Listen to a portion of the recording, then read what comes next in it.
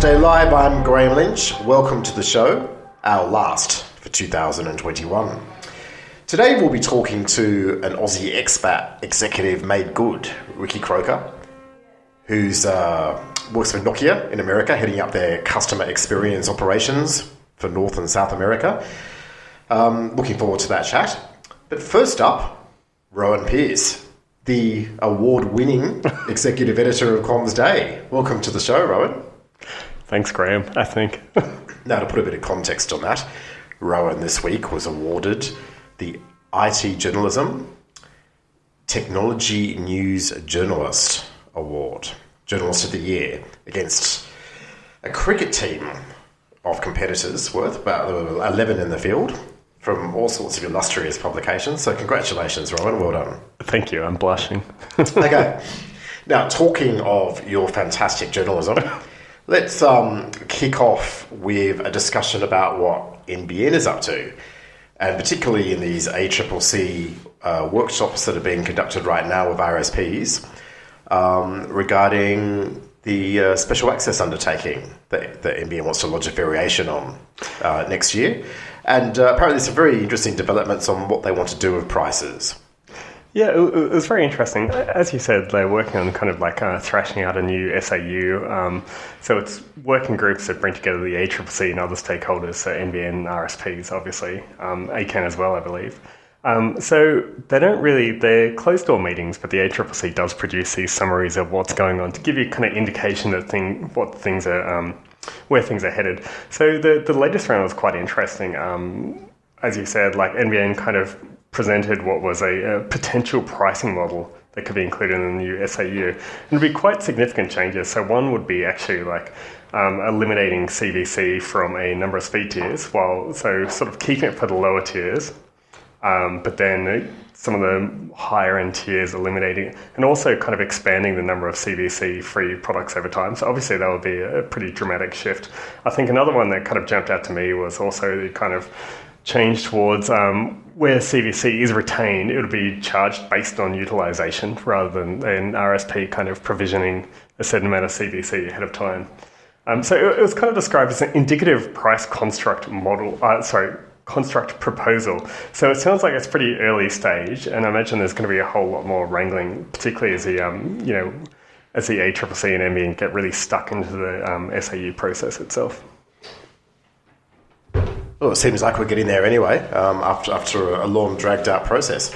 Now, moving on, this week, the Australian Mobile Telecommunications Association, which is the lobby for mobile carriers and vendors in Australia, put out a submission with a big ambit claim for lots and lots of spectrum over the next few years.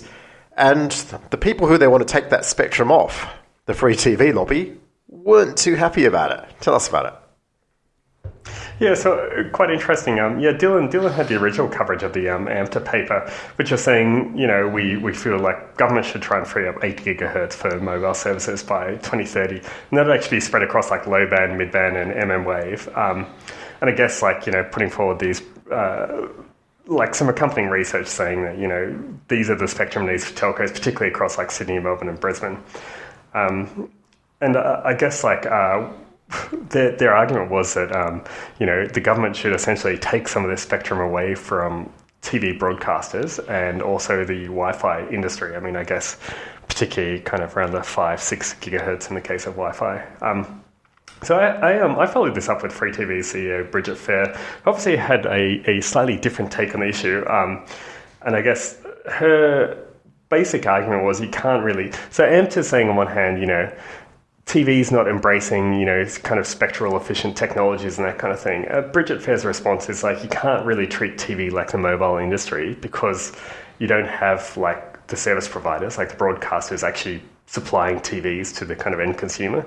So, the process of technological change is by its nature a bit slower. I guess the other thing though is that she did indicate that, the TV sector is open to a kind of second digital dividend. It's just not at the kind of rate that the government has previously suggested.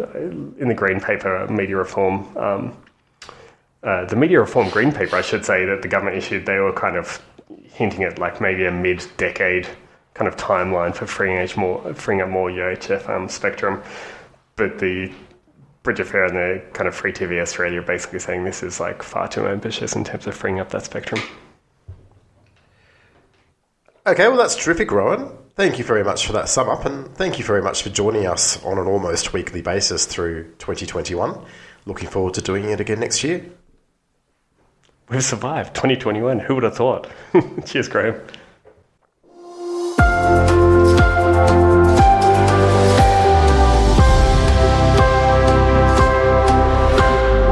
Moving on, we'll continue our look at the week that was with Simon Dux, the Chief Editor of Comms Day. Welcome, Simon. Hi there, Graham. Okay, first up, we've had quite a lot of announcements about telcos embracing renewable energy in the news recently, and NBN were the latest, saying that they're going full hilt on it. But that apparently has left a odd man out, or odd person out. Optus, who Greenpeace targeted this week, saying that they're a bit of a laggard on embracing renewable energy. Tell us all about it, Simon. Yes, it was quite a funny one, actually, because Greenpeace were commending some of the action that we've seen in the telecom sector to address decarbonising Australia's energy-intensive telco sector, as they called it. But then they singled out Optus on renewables. Greenpeace Australia, Lindsay Suter, apparently said that telcos are now using around 4% of Australia's electricity, equivalent to 580,000 homes, or more than all homes in Adelaide. So obviously a fair chunk. And they were literally responding to NBN making and joining frontrunners Telstra and TPG on their shift to renewables. And then actually came out and said, now we need Optus, which seems to be perpetually stuck on dial-up, to join the party. So naturally, we went and had a quick chat with Optus about that. And the VP of Regulatory and Public Affairs, Andrew Sheridan, told us that essentially Optus was choosing a different path, quote unquote. But what they're looking at is they are looking at decarbonisation and reducing the amount of energy that they're going to consume, but they haven't actually gone for this 100% renewable electricity commitment as per the other telcos. And we think they're a little bit hamstrung essentially by, if you look at their owners, Singtel, who is owned by Temasek, who is then owned by the Singapore government, you can't really have a situation where Optus is not being aligned with what the Singapore government's doing. And of course, the Singapore government and a lot of jurisdictions in Southeast Asia are still very reliant on gas and haven't actually set big targets themselves. And because of that, very, very difficult for Optus to actually manoeuvre. But Andrew has assured us that they will be doing some initiatives that we'll hear about in the new year. I probably shouldn't be sceptical about these things, but yeah, there's a big difference between a press release and a result, and the results have yet to manifest. Anyway, moving on. Equinix had some interesting things to say and do this week. Interesting things to say about HyperCloud, and they did something interesting in Perth. That's right, Graham. It was an end-of-year catch-up with the head of Australia, Guy Danskin, and we had a bit of a chat about AWS's recent US East 1 outage, which essentially lasted most of the day and took off a great swathe of the public cloud, affecting all sorts of businesses globally. And essentially, the discussion about that is around whether telcos, who have always prided themselves on 5 nines reliability and have SLAs that have to actually match some of these, can rely on putting a lot of their work into the cloud, the public cloud. And of course, when you're looking at core connectivity, that's going to be a little bit tricky. And so Guy was suggesting that, this is just one example of why a lot of Equinix's customers, for example, are really going towards hybrid cloud. And, if you mix it up like that, you can put your critical traffic and applications, have them on dedicated servers, I should say, like bare metal servers. And then you can actually put the less important traffic into the public cloud and take that mix. And that's what they're actually seeing is driving a lot more of enterprise and telco decisions on what they're going to do with cloud.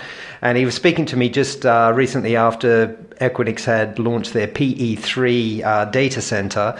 Now, this one is quite interesting. It's in Perth, and it's giving them the first facility that Equinix has had where they're actually got cable, Bevan Slattery's Oman Perth cable, which will terminate in both Equinix facilities at each end, which is an interesting move. And I was chatting to Guy about when you look at WA, you've got some interesting moves from NextDC tying themselves very closely with Vocus up in Darwin. They've got potential opportunities to spread that out as Vocus builds out across the Northwest Shelf. And I suggested to Guy, what about moving into edge facilities? Now, if you think that PE3 is Equinix's 18th IBX data center, they have a pretty big footprint.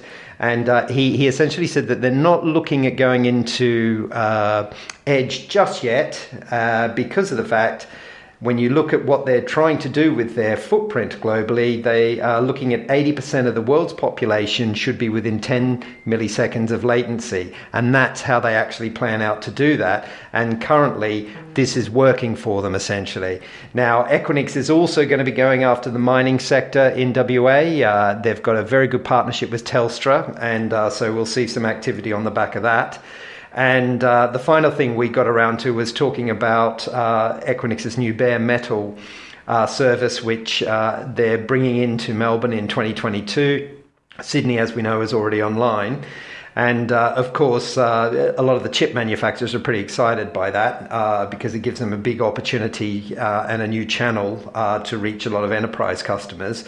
And so rounding up, by 2022, Equinix is going to have 2 metal regions, as well as Equinix Fabric in 4 markets, Canberra, Perth, Sydney and Melbourne. So another big year coming ahead for Equinix. Okay, well, that's terrific, Simon. And just want to thank you for your contributions to CommsDay Live through 2021. Looking forward to resuming in 2022. It's been a big year.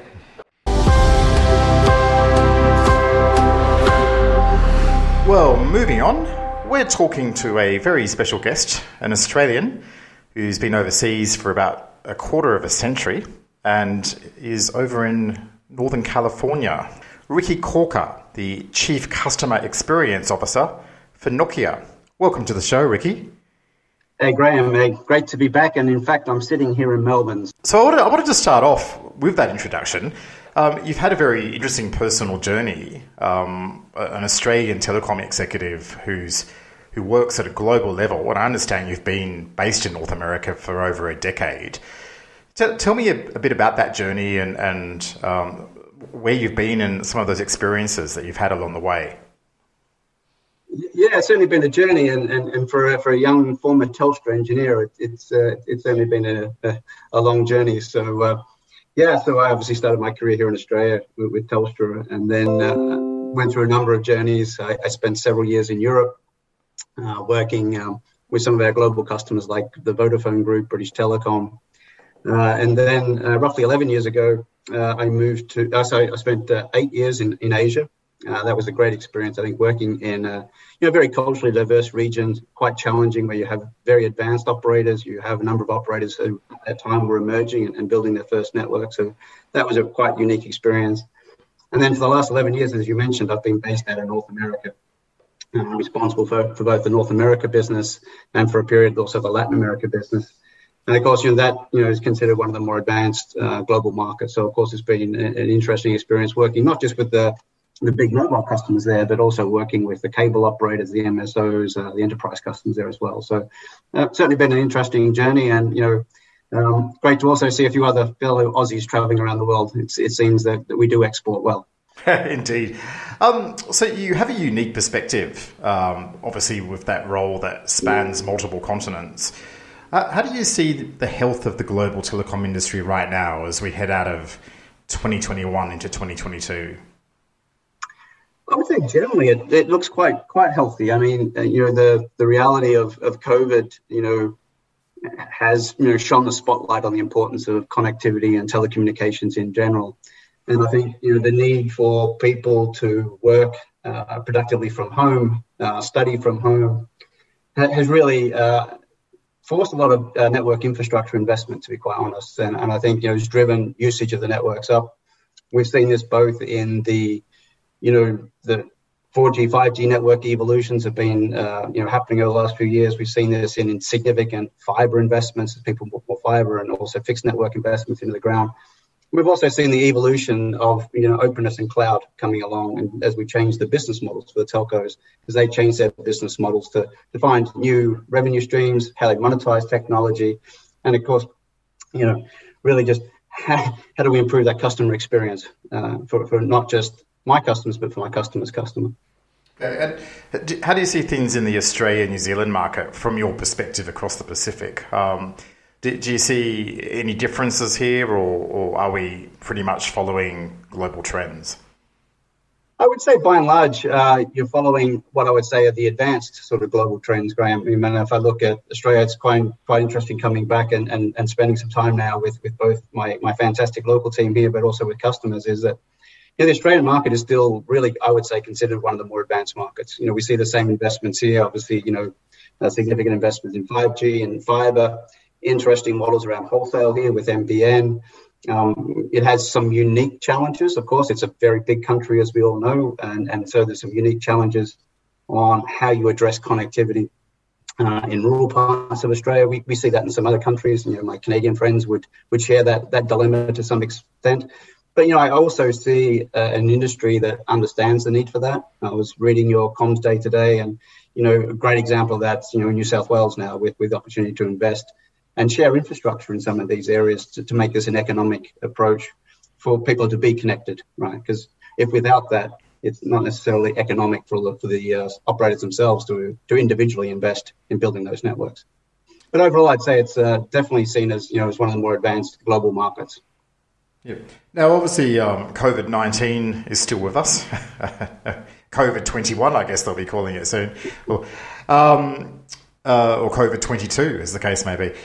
How has it impacted Nokia, and specifically someone like yourself, who's in a global role, and obviously you do like your face-to-face with the various parts of Nokia and also the end customers. How has it impacted your workflows? Well, let me start with myself. So firstly, my children recognize me now, which is great, because normally I'm traveling pretty much every week, and the dog doesn't bark at me when I come home as much now. So there's been some advantages of being home. But I think what's been really interesting is the rapid adoption of remote working, video conferencing, working in a digital environment. At first it was a little clunky. Everyone wasn't quite sure how this was going to go, but it's really become, the usual overused term of the new norm. So we've really been able to find ways to engage with our customers in a virtual environment. And I think a great example of that would be, traditionally we did a lot of industry shows, right? We all go to a location and look at the demonstrations and look at the technology evolutions. We're doing that virtually now. So whereas in the past, we may have been able to maybe host 300-400 customers to these types of events around the world throughout a year, we can now do thousands of those, right? So our customers are also, taking advantage of this. We're taking advantage of being able to get our message out there far more quickly and more efficiently than we have in the past. Now, of course, you can't completely move away from the face-to-face. I mean, this is an industry which is built on people selling to people and building technology and network evolution strategies. So it's certainly been interesting the last 2 or 3 months as the world has started to open up and I've been able to travel. It's been great to be able to sit in a room and just sit with a whiteboard and discuss technology trends, business trends.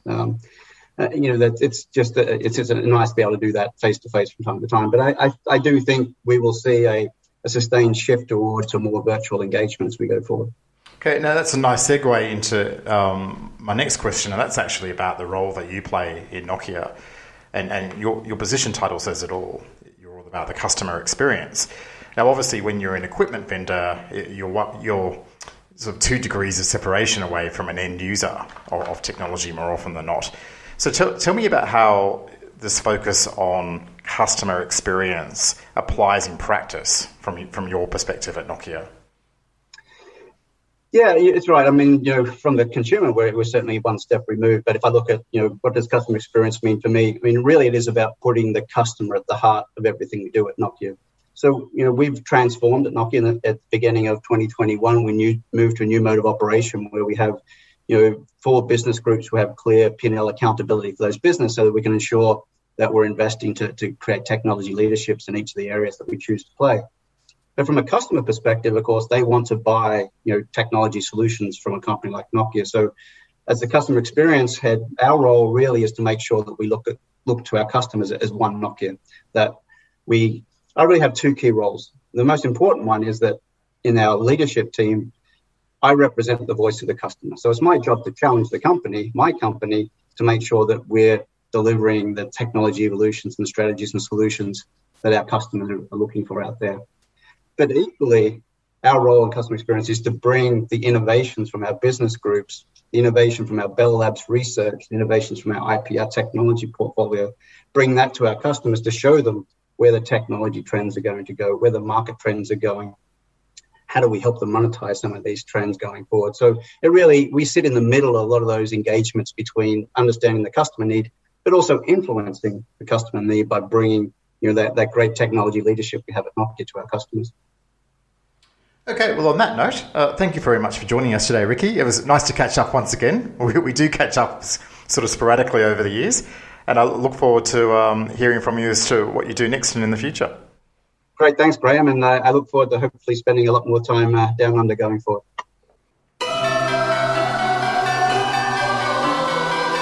And that's it for Comms Day Live this year. We'll see you next year from late January. Have a good break.